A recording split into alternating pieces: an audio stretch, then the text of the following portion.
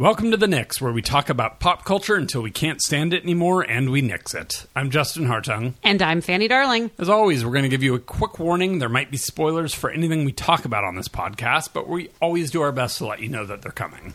This week, we're talking about new TV, including Ryan Murphy's new show, The Politician, the Transparent series finale, and the fourth season premiere of The Good Place, plus some other network stuff we watched, so you don't have to.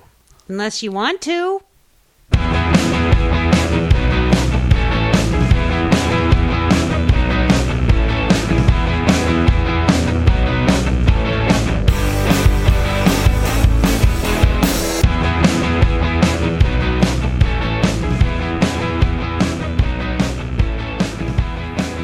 Okay, so as always, rate and review us on iTunes or the podcast app of your choice that lets you do that. I think maybe Stitcher does.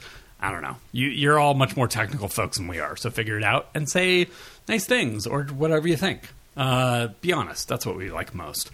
So this week we are going to treat our format a little differently. We watched a lot of TV for you guys. First, Fanny's going to talk about the TV she watched. Then we're going to talk about things we both watched. And then I'll finish up with some TV, movies, and music of my own. Finally, we'll wrap up with the second installment of our read-along of The Testaments, which was Margaret Atwood's sequel to The Handmaid's Tale. We've got thoughts. So, Fanny, what did you do in pop culture this week that was on your own? Strap in, guys. Here we go. I watched Emergence. This is kicking off our theme of this week's show, which is everything lives and dies on the casting. If you care about the cast, you may be more inclined to watch the show. This stars Allison Tolman, Clancy Brown, and Donald Faison. It's probably about aliens from what I can tell, and as empathy mom, I don't even care that it's about space and aliens. It's about a mom protecting a kid who may or may not be an alien and is definitely in danger. I'm going to say this a lot. This is not a good show. I gave it about 15 minutes. Yeah, it's not a good show, you guys. I am not recommending it. I love Donald Faison. I love Clancy Brown. I love Allison Tolman. I find the mom thing charming. Don't watch this show. I will probably watch it until they take it off the air or 2 episodes. It's not great. It could get better if it gets more interesting, right? Right. Like it could get more interesting. It has some British guy in it. He looks kind of cute. Whatever. Did you get to the British guy? No. Yeah. He's cute. Anyway, yeah. Watch it or don't. It doesn't matter. 911, the baby didn't die. I cried twice. This is 911 for me. It's a cathartic cry. Some people live, some people die. I hate Jennifer Love Hewitt. If you didn't listen to us last week, I think I talked about it. I was very concerned about a fake baby dying in the commercial, and I maybe nixed it. I can't even remember. You didn't. But I nixed it in my head, and a lot to me off air. Yeah. And so Fanny had to let us know the baby did not die. Spoiler for 911 tsunami season. Yeah, it's in the first episode. It's even before the tsunami. It's 15 seconds. It's quite obviously a fake baby, and Chimney has it in his arms. Nobody is going to let Chimney have a dying baby. Chimney has had enough trauma. All right, trust me, it's not going to happen. Anyway. I prejudged you, Mixed-ish. You're a very charming show. Apparently, if you put 20 pounds on Zach Morris, he suddenly becomes super charming and sweet. I don't think I realized he was in that show. Yeah, he is the dad. He is the dad in the Mixed family. He's a super hippie. It's actually very sweet and has Gary Cole running around saying things like, "Hi, hippies!" I cried twice. It has very interesting and funny lines. Rainbow at one point describes her sister as being 8 years old, but still complaining like a woman with no kids and on her third divorce, which is a great line. She describes her aunt as a TSA agent, the personality of a TSA agents before they knew what their personalities were. Very descriptive things that make a lot of sense as you're watching it. I think this is going to be fun. I like the rest of the other shows. Maybe I was just... I don't know. I don't know why I thought I wasn't going to like it. I was wrong. I liked it. Survivor's back. Nobody cares. Prodigal Son. Wow, you guys, I have a lot to say about a show I really hated. I tuned into this thinking this will be the thing that you hate. Only I had no idea that I had this much capacity to hate something as much as I did. Accent cop first thing in full effect. Both the leads, Michael Sheen and whoever the hell is playing the son character, I don't care. I'm not looking it up. It's so bad. Both of them have terrible accents. This is Silence of the Lambs if it started when Clarice was a child and Hannibal was her dad. There isn't a cliche that doesn't get hit. There are literal heads in jars in one of the crime scenes. I'm not kidding. Like the big glass, like, oh, isn't this cool? Jars full of fucking heads. I'm not kidding. But then Bellamy Young. I love you, Bellamy Young. Why are you doing this to me? She plays the mom. She's very upper crust. I love you, Bellamy Young. You're awesome. It has snappy dialogue that it thinks is really, really cute, including things like one cop says, oh, well, they're a VIC. VIC? Very important cadaver. Yeah, somebody wrote that. So did you talk about this last week? No, I ranted to you about this at the bar. I made a Futurama joke at some point about the heads in jars, but maybe that was that was about the challenge and TJ Lavin. Got it. There is an imprisoned serial killer. Here. That's Michael Sheen. He's imprisoned. He's been imprisoned for years. He was a doctor. As a serial killer, his nickname was the Surgeon. So probably it makes sense that while he's imprisoned, people bribe other guards to allow him to still treat, see, and perform surgeries on patients. Yeah, that's probably a thing that happens. Even in our fucked up prison system, I don't believe this. It was ridiculous. Lou Diamond Phillips. Yeah. Script splaining. Go ahead, explain to me how profiling works, because I haven't been reading Thomas Harris since 1985. Or John Douglas. Oh my God. There's an actor, her name is Halston Sage on this show. That's not her fault. I actually looked to make sure that this is her given name, so I want to serial kill her parents. This show, oh my God, 24. It has ripoffs from 24s because at 45 minutes, what it probably needed was a bomb plot that includes a hand amputation. That's probably what this show needed. Because you're asking for a hand amputation? That's that bad? Right? Because that's what they needed instead of a script doctor, a director, and a fucking plot and a cast. Okay, I'm done.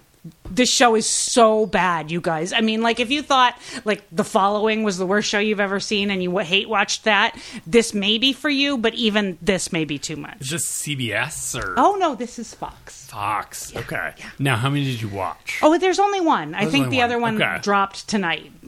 Yeah, I don't even know that I'll go back. It's that bad. Wow. Okay, The Unicorn. Walton Goggins plays the widowed dad who decides to maybe start dating again. He's got 2 daughters. This show's not bad. It's not great. It has very pilot. Goggins is incredibly charming. Both of the kids are cute without being obnoxiously precocious. It includes such lines as, this is like the Disney Channel Grey Gardens when they come into his house and he's not dealing well. What's the network? CBS. Okay. It's a very CBS show. It's like they might as well just back it up against Mom and be done with it. But not a Chuck Lorre No, joint. It's not Chuck Lorre. There is no laugh track, thank you, and it is still single camera. I will watch this show, probably more other... I bet this will get a second season and be canceled. It's not offensive. It's fine. Yeah. Okay, I watched on Netflix because, shout out to our bartender and my boss, 2 very different people who both told me watch Blown Away on Netflix, which is a glass blowing competition show. What? That's what I said. Okay. It's really fun, and it includes lots of people breaking their shit and being crushed. So, beautiful art and crushing the human spirit. I'm all there for it. I'm about halfway through it. It's good. How different are the sort of scenes each week of them making glass? Well, they give them a project, a theme that they have to create an art piece to go along with. So it's kind of like, remember that Bravo art show that they had? Like whatever the hell it was called. It's like that, only with blown art. I love the idea of making art on reality shows. I'm all for that. Yep. And sometimes they break their glass in the last 15 minutes and then they cry. Okay. So that's not in a fit of anger and just a... No, okay. It's like, oh, I'm almost done and I'm carrying it over and it falls off the thing and it shatters. Yeah. Crushing the human spirit. I'm into it. Evil, CBS's the King's follow-up to The Good Fight, or The Good Wife, I guess, depending on which. We weren't kidding about Fanny taking the hits for you on network TV here. I love you all. This is the guy from Luke Cage, Mike Coulter, who is undeniably one of the hottest things walking around on two legs. Also, Accent Cop. The female lead in this is from the Netherlands, and she really sounds like she's from the Netherlands. It's a great accent, but it's not American. This is the Good Wife people trying to do the X-Files? Is it set in the same universe? I hope not. It's not the same character, so okay. I don't think so. With a little bit of The Exorcist thrown in, we need a big, hot black priest and his cronies that don't believe. Only he's not quite a priest yet, so that maybe you can think that they're gonna, Again, this is not a good show. You were saying it sounded more fun last time I talked to you. It's fun. I know, but I don't want anybody to look at this. Much like 911, much like Nashville, I know this isn't good. Okay? It's really, really fun. This is, the skeptic woman and the hot priest trying to figure out if exorcism is really needed, because is it actually a possession, or is the person just trying to get out of culpability for serial killings? And throw in a weird demon named George who has kind of quippy dialogue that's way better than the very important cadaver thing. It's well written, kind of, for what it is. Do we think it's going to veer away from demons in church? No. Or is that its all that's demons? Its whole thing is Okay. not necessarily demons in church, but its whole thing is investigating paranormal. And the Luke Cage, Mike Coulter character is the believer, and then he has the woman psychiatrist, and then the other ghost hunter guy, and they both do not believe. So there might be ghosts. Right. Oh, yeah. Okay. Yeah. All right, I'm in. It's worth it. I'll try it. It's fun. Do not expect this to be a great show, and you'll have a good time. Succession. Oh my God, you guys. Nicholas Braun is killing this show. He's amazing. He's great. Kieran Culkin's line readings are so unbelievably good every week that sometimes I go back and watch them 4 or 5 times just because of how amazing he is.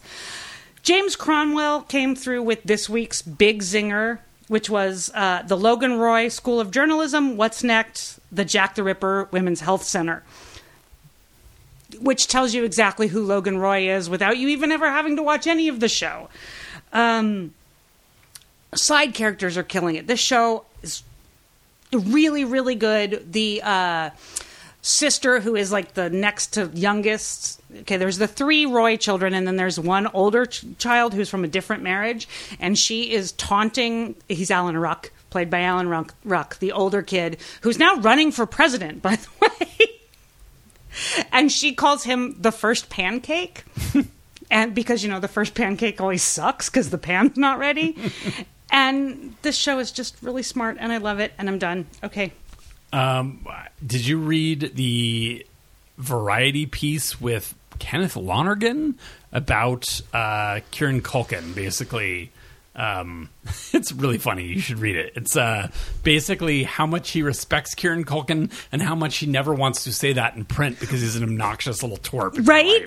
You should read the article. It's pretty funny. Oh, I will. I can't tell the whole thing sort of just taking the piss or whether he really means it. He probably does mean it. I mean, it sounds like it. It's a funny article. It's on Variety. You should read it. And I haven't even watched that show, and they need to at some point. It's. I don't want to say skip the first season because it does pay off. Some people are saying, oh, go back, it pays off second viewings. I don't think it does. I think that once you get into the second season, you realize that it has been doing this all along and that you just didn't know it. So, nice. Yeah, it's a great show. It's great. So now in our Endless TV episode, we are going to talk about things that we both saw. The Good Place debuted its 4th season, which is crazy that it's already in its 4th season. Watching this, and they even did a little recap, I had trouble remembering what the hell happened last season. A lot moved quickly at the end of last season. Yes. can you give us a little recap of where we were? And then, no, we're going to probably, for this segment of these three things, talk about spoilers for all these things. So, one shrimp to, oh my God, if I blow a good place countdown, I'm really going to blow it. Bring it. One shrimp, two light elephants, three car Forks? jingles. Yeah. All right. All right. Spoilers coming for the good place.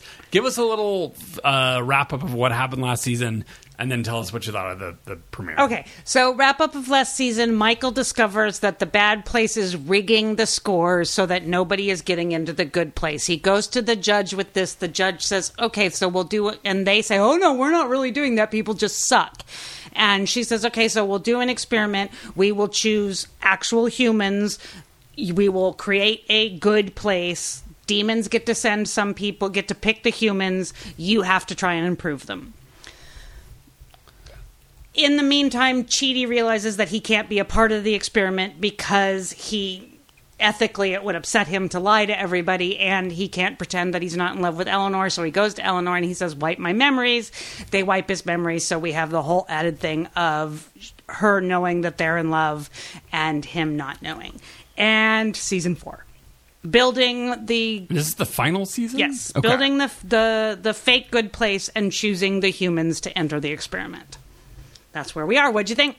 Now that you've given me a little recap, it helps a little bit. I still don't totally remember or connect with the whole Chidi thing. I mean, I remember it happened, but it all happened very suddenly, and I didn't quite buy the motivation for it. So that just seems like somebody needed to forget contrivance. It feels so far like a bit of a reboot of season 1, which is fair. If it's your final season, you sort of have to kind of go back to where you started. That's a very tried and true thing of sitcoms, or whatever. Situational comedy. It is a sitcom. I think this show is still cute. I'm happy to have it back. It did make me giggle. The shiny elephants, so good. I will let you do some line readings of that. There were Stonehenge was a sex thing. A lot of funny, good zingers. I still really, really love Kristen Bell. I love the whole cast. It does seem like it's spinning its wheels a tiny bit. I don't know where they're possibly going to go this season that's going to sort of be that interesting. But I will still watch it. It's in my list of just kind of like this. I don't know. It's a pleasant way to spend a half hour. It confirmed what we all knew, which is that the Demons theme song is the 1-800 Cars for Kids song. Pretty good joke. Good joke. Especially us being around who were around. Yes. Dave really hates this song and the spelling of cars. I think it's still a thing. It's still absolutely a thing. It's just that when I see it, I think of Dave yelling about it. So it's just they're connected in my brain. I think we need to get rid of. We need to do some character pruning. Manzukis. Manzukis has got to. And I like him, and I adore Manzukis, but he's got to go. Also, Mindy from the Medium Place. Like, what is she doing there? And then it's suddenly like Bad Janet is bad. It just feels like a lot is in the air, and right. I mean, at least they just brought Bad Janet in for the zinger at the end. Yeah, let her say a line. I think she's going to be in more of it, but I don't think so. Yeah, I mean, what did you think of it? I think I enjoyed it slightly more than you did. I was glad to have it back. I now have the meme of poor overwhelmed Janet saying, "Cool. I'm not busy or anything, so that will be easy." Literally in half the emails I send. It's been 3 days. Okay, they're going. Careful with that. Oh no. They're to the right people. I'm not going to send them to the superintendent. But trust me, the way this year is going, this is the least of anyone's problems. But I love Janet. I think this show is funny. I think it's smart. I think the jokes per minute are fabulous. I think if you look at everything that's going around, the names of the stores, there's always something to look at. There's always something to laugh at. I really enjoyed it. I can't remember what the lasagna store's name was, but it was real funny, and I was going to remember, and I didn't write it down, so I forgot. That's why I write everything down. I'm glad it's here. I'm glad it exists in the world. I think the cast is great. I'm so happy that William Jackson Harper got this show because I think he's really talented, and I'm so glad it's going to take him someplace. Which one Darcy, is he? Chidi. Darcy Corden oh my God, you're brilliant, you're great, go on into the world and be amazing. And that's what I think. Nice. I'll have more to say as it goes on. Yeah, we'll probably talk about this a little more. Yeah. And you know, I will say The Good Place often, we've talked about, it sort of starts and I'm a little underwhelmed, and then it often gets better, and then I'm disappointed at the end. We'll see if it follows that same pattern. Probably will. All right, should we move on to the politician? Stonehenge was a sex thing. Yeah, I mean, watch it just for the shiny elephant. Brilliant. And it's so cute. Yeah, it's really this cute. tiny little glowing elephant that tells world truths. And Maya Rudolph's little cameo actually cracks me up. I liked her. She's always very fun. Yeah, it's fun to see her. And she had a double kill this week. She was on the premiere of SNL, which we turned off after the first 10 minutes. But it did have her as Kamala Harris. Very, very funny. So check that out if you haven't, because the internet clamored and it came through. Perfect. Nice. Yeah. Let's talk about The Politician. Okay. Politician is Ryan Murphy's first show in his big give me $300 million deal with Netflix.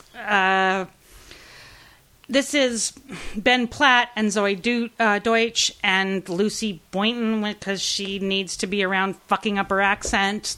She was in Bohemian Rhapsody with Malik. She was the Mary. David Corenswet? I don't know any of these I don't people. know if that's how you say his name or not, but Murphy directed the pilot. Second episode's by Janet Mock, and the third by Helen Hunt. This is the story of a high school senior who goes to extremely wealthy school in Santa Barbara and has decided that because he wants to be president, he has to A, go to Harvard, and B, be president of the student body.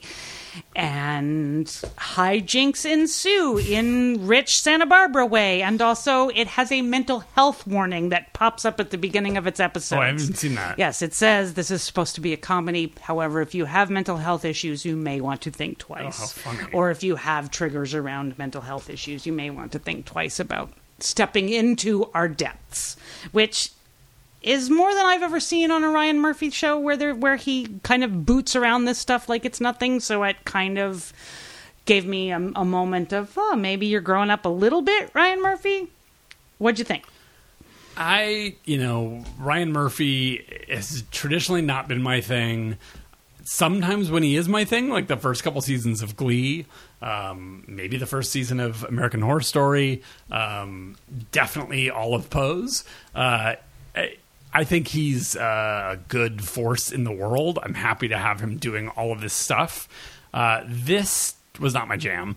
It felt very indebted to kind of Dave said Hal Ashby, and I was thinking some of the Mike Nichols. It has sort of a 60s, 70s political comedy, almost like vaguely Altman-ish. Graduate? Yeah, Graduate. Yep. Like some of that's baked in there. But that's a hard thing to pull off, and is very of its time. I did not get the tone of this thing. It felt all over the place. Is it a satire? Does it expect us to care about its trans characters or its disabled characters, which, again, it's a very differently Murphy abled thing, too. Murphy is so good at hiring differently abled actors and just putting them in the story and not in an exploitative way. He's also really not always great about then not poking at them, too, though very Glee of, okay, let's have the popular rich girls say the kind of mean thing that I'm pretending I don't believe. It's true. He has a sort of mean still falls into that trap to him. Yeah. And, I like some of this. I thought some of it was funny. Jessica Lange was, as always, just continues to be like, how are you so good in this kind of junky script? Ben Platt, I guess, is from Broadway, and I don't really get I'm like, if you're not singing, dude, I don't really care about you. Although when he sings... Does he sing in the show, finally? Yeah, you saw him sing in the first episode. He sings at the guy's funeral. He sang the song you love. Oh, the Joni Mitchell thing, right? Nah, this show's not... If I already forgot that, the show's definitely not doing it. You liked it while it was happening. I'm just saying. It's just... Also, I can't get over the fact that everybody is at least 30. I can't buy this high school thing. It really is like painfully ridiculous to watch. I do think that it jumps back and forth, so I think that's why they hired older actors. I do think that I've read that I've only watched 3 episodes. That it does kind of go back and forth, so I get kind of why they needed older actors. Does the third episode really take a different jump in quality, or if I'm not liking it 2 episodes in, should I not keep going? No, I don't think it's enough of a difference that it would. Right. If you're not with it through the second episode, you're not going to be with it. And it's also, we should all point out, like, the mystery is basically the plot of the true story about the woman who's Munchausen. Right. And if you know that story, what's that? The Mommy Patricia Dear Arquette one? The act is the Act. Patricia Arquette Right. thing. The actual Mommy Dearest and Dead, I believe, Right. is the name of the documentary. I'm sure there's some twist this thing has up its sleeve about it, but it's just not enough for me to keep going. Also, rich Santa Barbara fucks. Like, I get you on that, though. It's like, unless you're being a little more skewery with these characters, this is not the show for me right now. Yeah, I will give him. I am glad that he handed directing reins over immediately to other people, and the people that he handed it over to seem to be really good up-and-coming people that need the breaks. And so thanks, Ryan Murphy, for sharing your $300 million Good about and that. giving people like Janet Mock and Helen Hunt and female directors that might not get the chance otherwise. Not that Helen Hunt's down on her luck, but I haven't seen her name on a lot of things for directing. So And they will probably keep this show running on the rails, whereas he kills it because he's already thinking about the next thing. Exactly. So yeah. Anything else you want to say about that you liked? No. Or No, I think I'm good. okay. Will you keep watching it? I do have something. I did like, I know that you say he puts the people in and then he doesn't say what he's going to say about them. I did like, much like this Come One, Come All MTV thing that I was talking about last week, I very much liked the fact that it wasn't a big deal, that people weren't blackmailing each other for being gay, that that bisexuality was just accepted, that we didn't have to get a definition on the trans character. I just happen to know the actor's a trans actor because I do, but that's in the character. It's not ever talked about. It's not ever. I like this new young youth forward way of presenting. It's not so important that we label people, and it's not so important that we make their stories about their gender identity or their sexual orientation. And I want to see more of that. I want to see more of it doesn't matter, and we don't need to talk about it. And if you let us, we will just move you forward. And I thought that was really, I enjoyed that. And in a fairly Murphy-esque move, both the trans character and the character with cerebral palsy are certainly not valorized. They are just regular people with good sides and bad sides, and sometimes the bad side sort of outweighs things, and that is, that's kind of refreshing to see real, equal representation. Yep. Without it being over the top, sometimes tokenizing. Or, oh, look, I'm so cool, I made the differently abled person a complete asshole. Yep. No, right. These are characters that are varied, and sometimes they're better, sometimes they're worse. Yeah, it reminds me a little of Heathers at times. Oh, yeah. It's got a lot of that baked in it. All right, should we move on to Transparent? Yep. Okay, so Transparent is in its fifth season, sixth season. This is the fifth season. Is one episode. Fifth final season is its musical finale. After, for anybody who doesn't know, Jeffrey Tambor was accused of sexual harassment by more than one person on the set, and he is gone. And this is a show that had him as Mora as the central character. It's a show that got a lot of flack for casting a non-trans person in that role to begin with.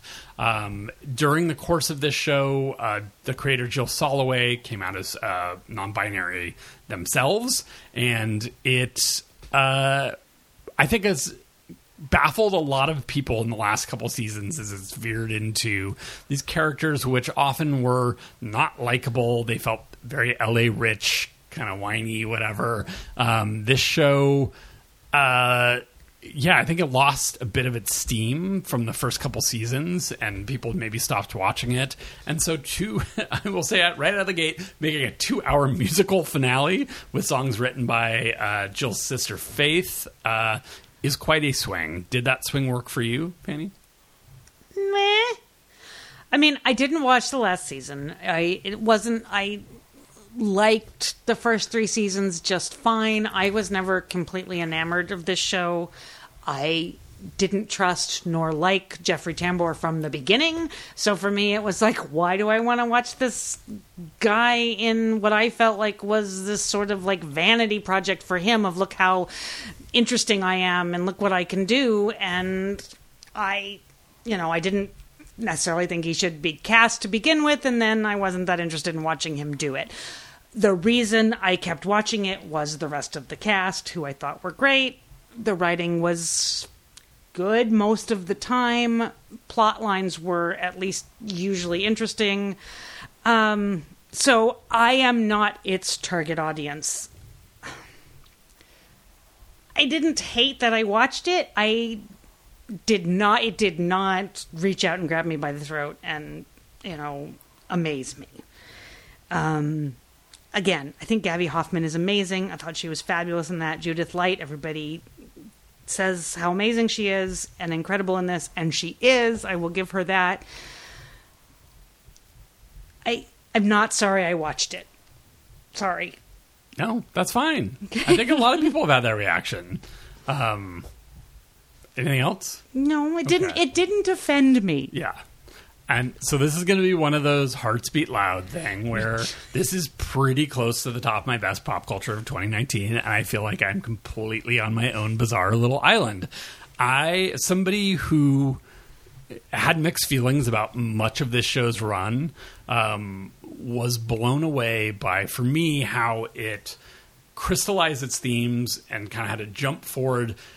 Sort of looking at the long run of this show, I think they knew how flawed its characters were very sort of realistically, but they put you through a lot of seeing the sort of painfully obnoxious sides of them, but they were getting to something, which was basically, right, that everybody's sort of...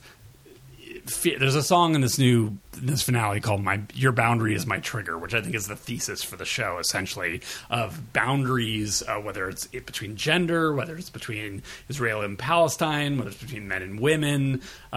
These are boundaries that we have sometimes for a reason and sometimes just because it's sort of built into society. But those boundaries themselves can also be very triggering and hurt people and damage people. I think this show did an amazing job of really, once Tambor was gone, focusing on Judith Light's character, Shelley, as Maura's wife, who has been very kind and patient, but is also a giant codependent mess who never really did anything for herself. They sort of bring up the fact throughout the show that she's had her own abusive mother. She's sort of taken it out on her kids in many ways, although she thought she was doing a good job. I just found this completely moving. Completely, if you listen to the lyrics of this thing, it just, to me, just... like having to sit down and think, what is the 2-hour thesis of what we were trying to say with this 4-season plus 2-hour kind of show? And they did, to me, a brilliant job. I think it's one of the rare finales that improves on everything you watched, because it's just like, oh yeah, we landed the thesis. And maybe it feels a little clinical that way, which I think the show felt clinical a lot of the time. Yeah. It did. And so maybe that's sometimes why, like, Tambor didn't connect, even beyond all the sort of creepy feelings and whatever. Like, it never really felt like he was inhabiting that role, and sort of having him gone. And they do this brilliant thing in this where they cast, her name is Shakina Naifak, and she's a New York theater person. She sort of plays basically the role of Maura, but she's also Gabby Hoffman's character's pot dealer, and ends up also in Judith Light's play about the family. And stands in as this amazing, like, corrective to not originally hiring a trans character. And I can't stop thinking about this thing. I do want to play a little of a song, Where Have You Been? I need to preface this with, I don't like musicals. Like, I definitely don't like Andrew Lloyd Webber, who did Jesus Christ Superstar. This thing has been flirting with Jesus Christ Superstar for like 2 seasons now. The music has been a big part of it.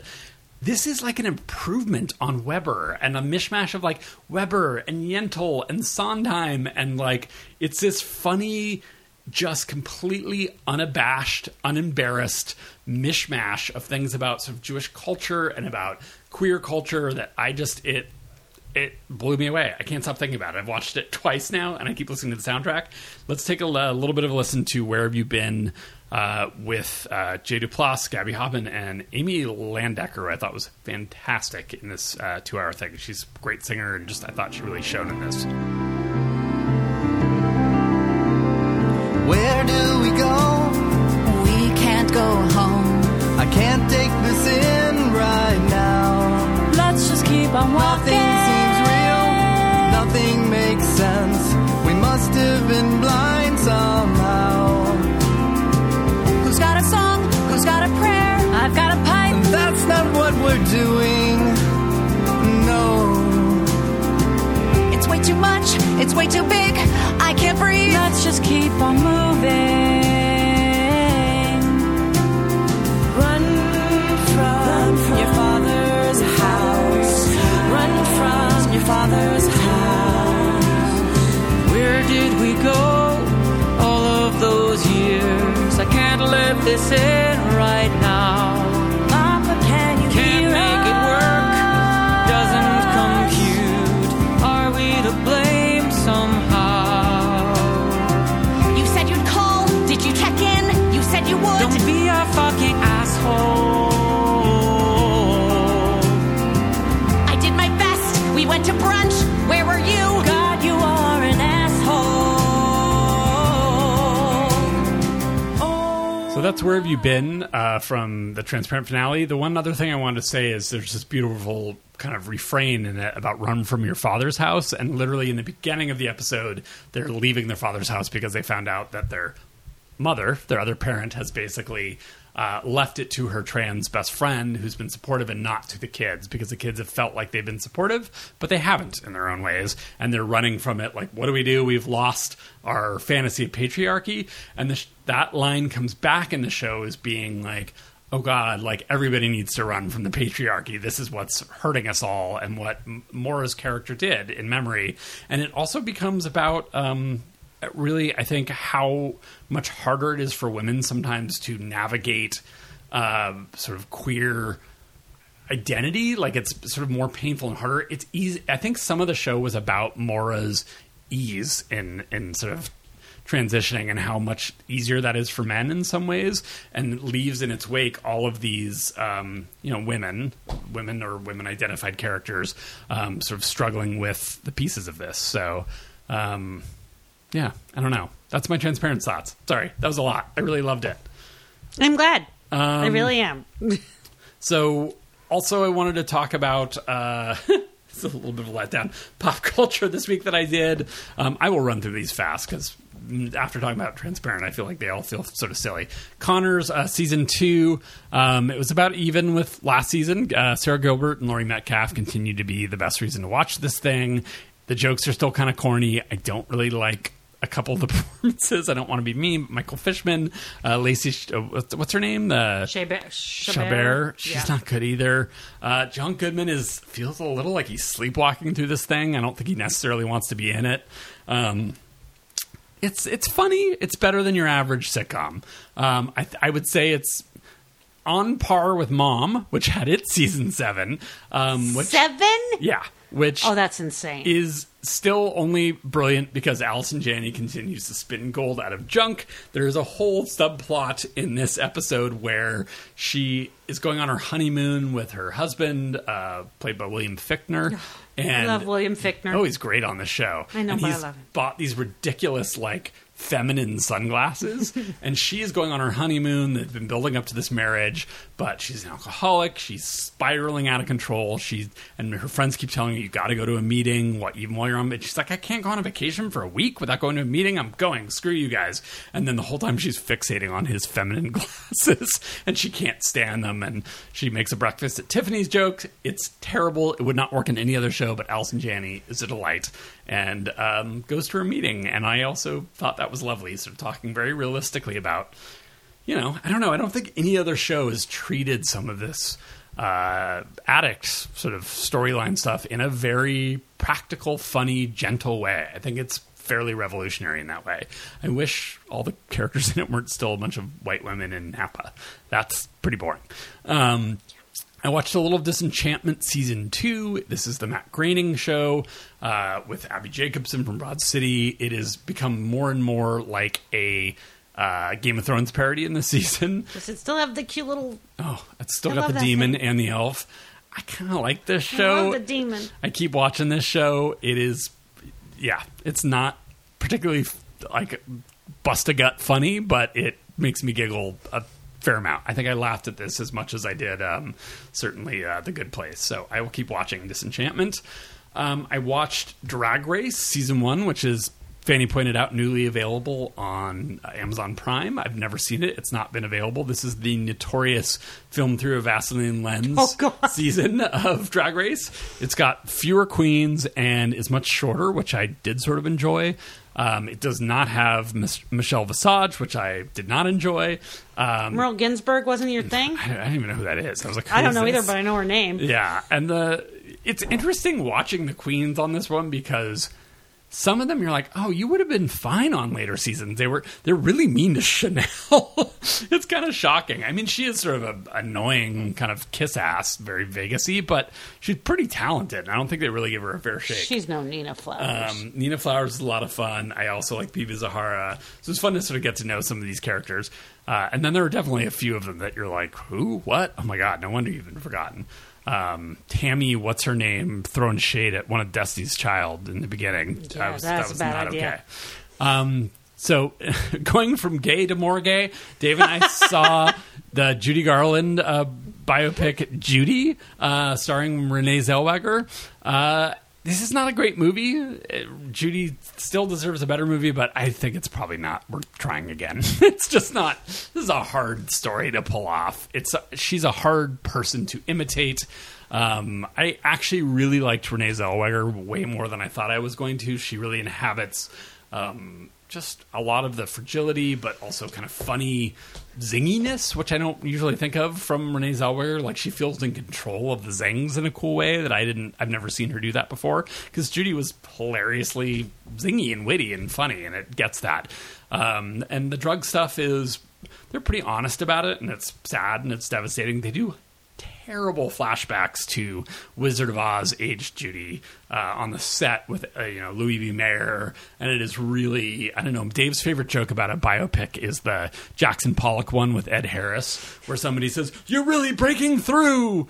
Wow. Yeah, and it has that feeling of like it's almost that the movie focuses on her last 6 month, I forget how long it was, concert stint in London, where she was really kind of falling apart on heavy drugs and was married to, whatever, her fourth husband. And she gets some momentary rejuvenation out of the audience adoration. And that's kind of interesting. And I liked that they focused on this end period and delved into, like, some of these performances are god-awful and some of them are sort of moving. But then it's almost like they felt like they had to do the biopic stuff and cram in these flashbacks to sort of younger Judy. And it did not work at all, that part of it.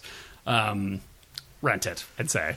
Finally, I won't play any more music because I already played some Transparent. I want to say the new Pornographers, a band that I dearly love and have probably talked about on this podcast, have a new album called In the Morse Code of Brake Lights. It is a slightly car-themed album. It is fantastic. I'm going to see them at Hardly Strictly Bluegrass this weekend. I'm very excited. Should we talk about the Testaments? Sure, let's do it. We're going to give spoilers, so if you are not interested in reading along or you are behind us, we will see you next week.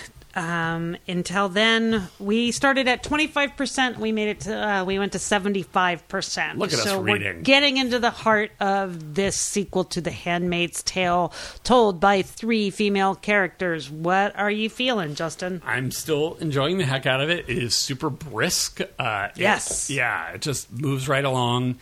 I still don't think the writing is as good, but we were talking about this a little bit before. It feels almost... It's so funny because it's all about how you view this story from, and I knew it from the show first, and so it feels a little show follow-y to me in a way that I didn't expect. It doesn't feel like it's necessarily inhabiting its own space enough. I don't know. It just kind of feels like a novelized continuation of the show, or like a fill in the blanks of the show or something. but I'm enjoying it. It's a really fun, fast-moving, obviously thoughtful. I really think the Aunt Lydia story is great. I still don't know if... I keep getting hints that Aunt Lydia's, like, up to something. Oh, I think she's definitely up to something. Yeah. I'm curious what that is, because it's weird, because you also get her interior monologue, and she doesn't seem... totally up to something, so it's a weird, I don't know, it's an unreliable narrator or something. I don't know that she's unreliable so much as she switched off some part of her when she stopped being the judge and stopped when she realized, in order to survive, I'm going to shoot somebody in the head. Oh, those scenes are brutal. And I'm going to hand small children over to an old man who's going to use them up until he kills them.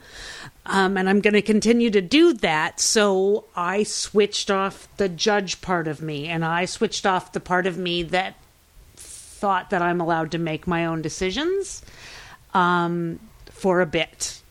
And I think that a small part of it is coming back on.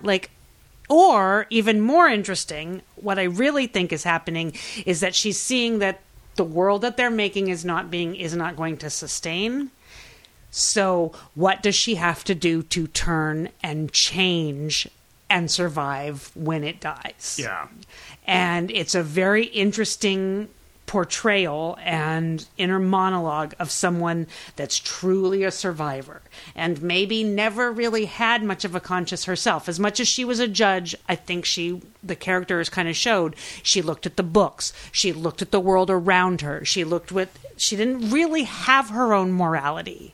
And I think it's very interesting and telling that she started to put into place things that will save her when Gilead falls while still surviving in Gilead.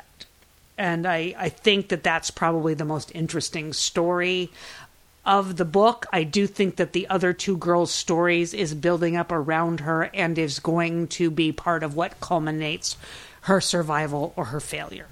Do you feel... I mean, I feel a little bit like they are writing... Atwood is writing her character based on Ann Dowd's performance. I keep feeling like having read the first book, you don't get as much of a sense of, oh God, this Ann Dowd has brought this brilliant into life, but now I feel like she's following Ann Dowd's performance a little bit. Right. Well, you don't...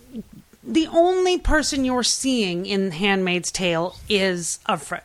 Yeah. And you meet Aunt Lydia, but only for a moment, and it's somewhat at the beginning. It's probably only 5 years into Gilead that she's been there. Maybe that long, maybe 3.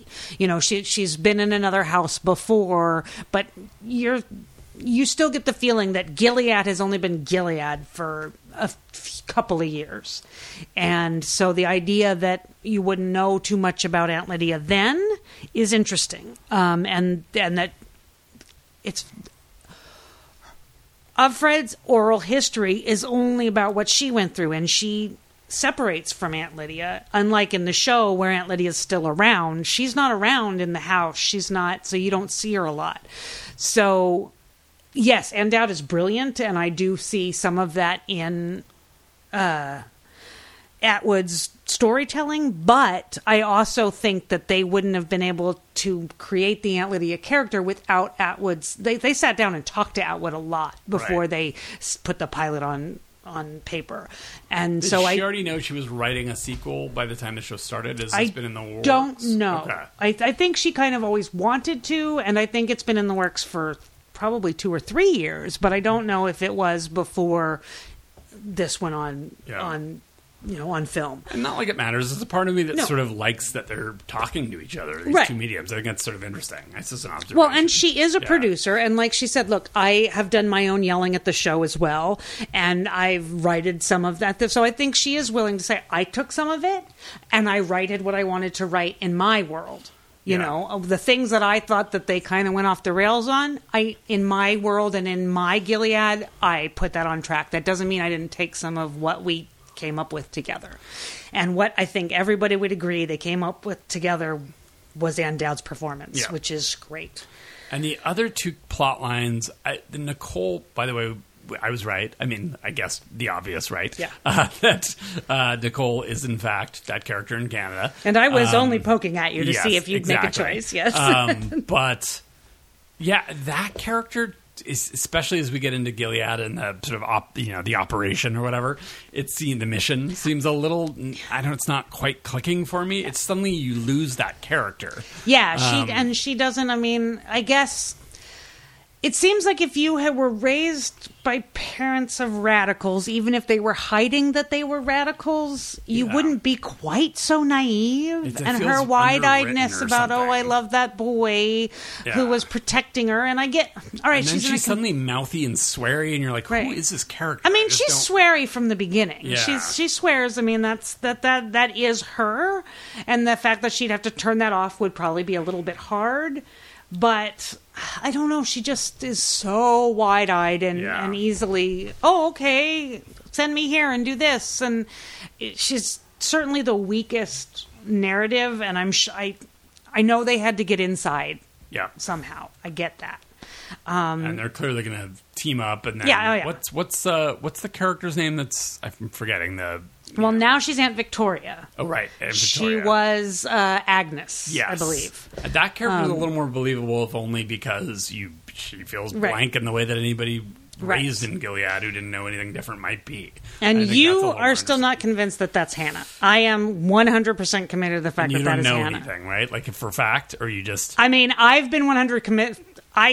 But you don't know anything. You haven't read anything. From what I've read in the book. No.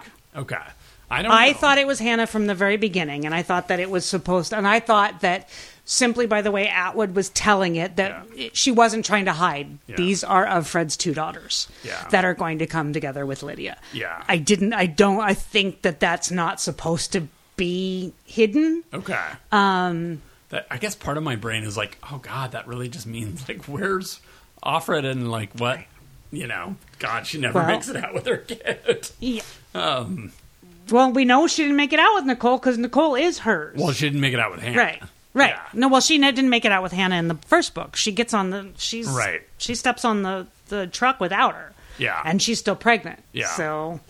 Yeah, we'll see. I'm wondering if there's going to be, we'll talk next week when we finish this, but I'm wondering if there's going to be like a Hannah gets out, Nicole dies. I don't know. We'll see. That's my weird prediction. Interesting. Yeah. We'll see where it goes. Interesting. I looked up one thing which was super weird, but they kept talking about Ardura.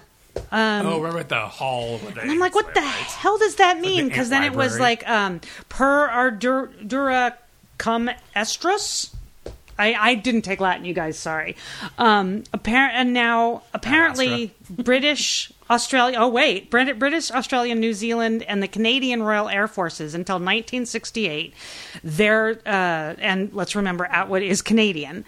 Their motto was "Per Ardra ad Astra." Wait, what? Yes. Are you kidding? Are you serious? Yes, which actually means through struggle to the stars. Ardura is Latin for adversity. And so a rough translation of the Aunt Lydia's house where she trains the aunts is through struggle by heat, which is the menstrual cycle, apparently. The official translation is through childbirth, labor with female reproductive cycle. So it's basically we struggle through childbirth, and how they're always talking about how the pen is envy, that the aunts is penis envy. It was a joke put in there to be penis envy, because that's what it spells. Awesome. So two just weird little Atwood things. And yes, that's hilarious. Per Ardra ad Astra, through struggle to the stars. Nice. All right, we will have final thoughts on the Testaments next week. You have any? We are reading. Yes, you had predictions. Yes, I do think all three of them to come together. I don't know who's going to die. Yeah, they're definitely coming together. I think they're already together. Yeah, they're all in Ardura, right? In the where you have struggle through childbirth. Exactly, with her fake tattoo and everything. Right. All right. It's a real tattoo. It's just she didn't want it. Exactly. So where can they talk to us? You can find us on Facebook. Search for the Nix Podcast. You can send us an email at emotiontonix@gmail.com. Find us on Twitter at the Nix Podcast. And I'm at Fanny V. Darling. And I'm at Justin Hartung. See you next week.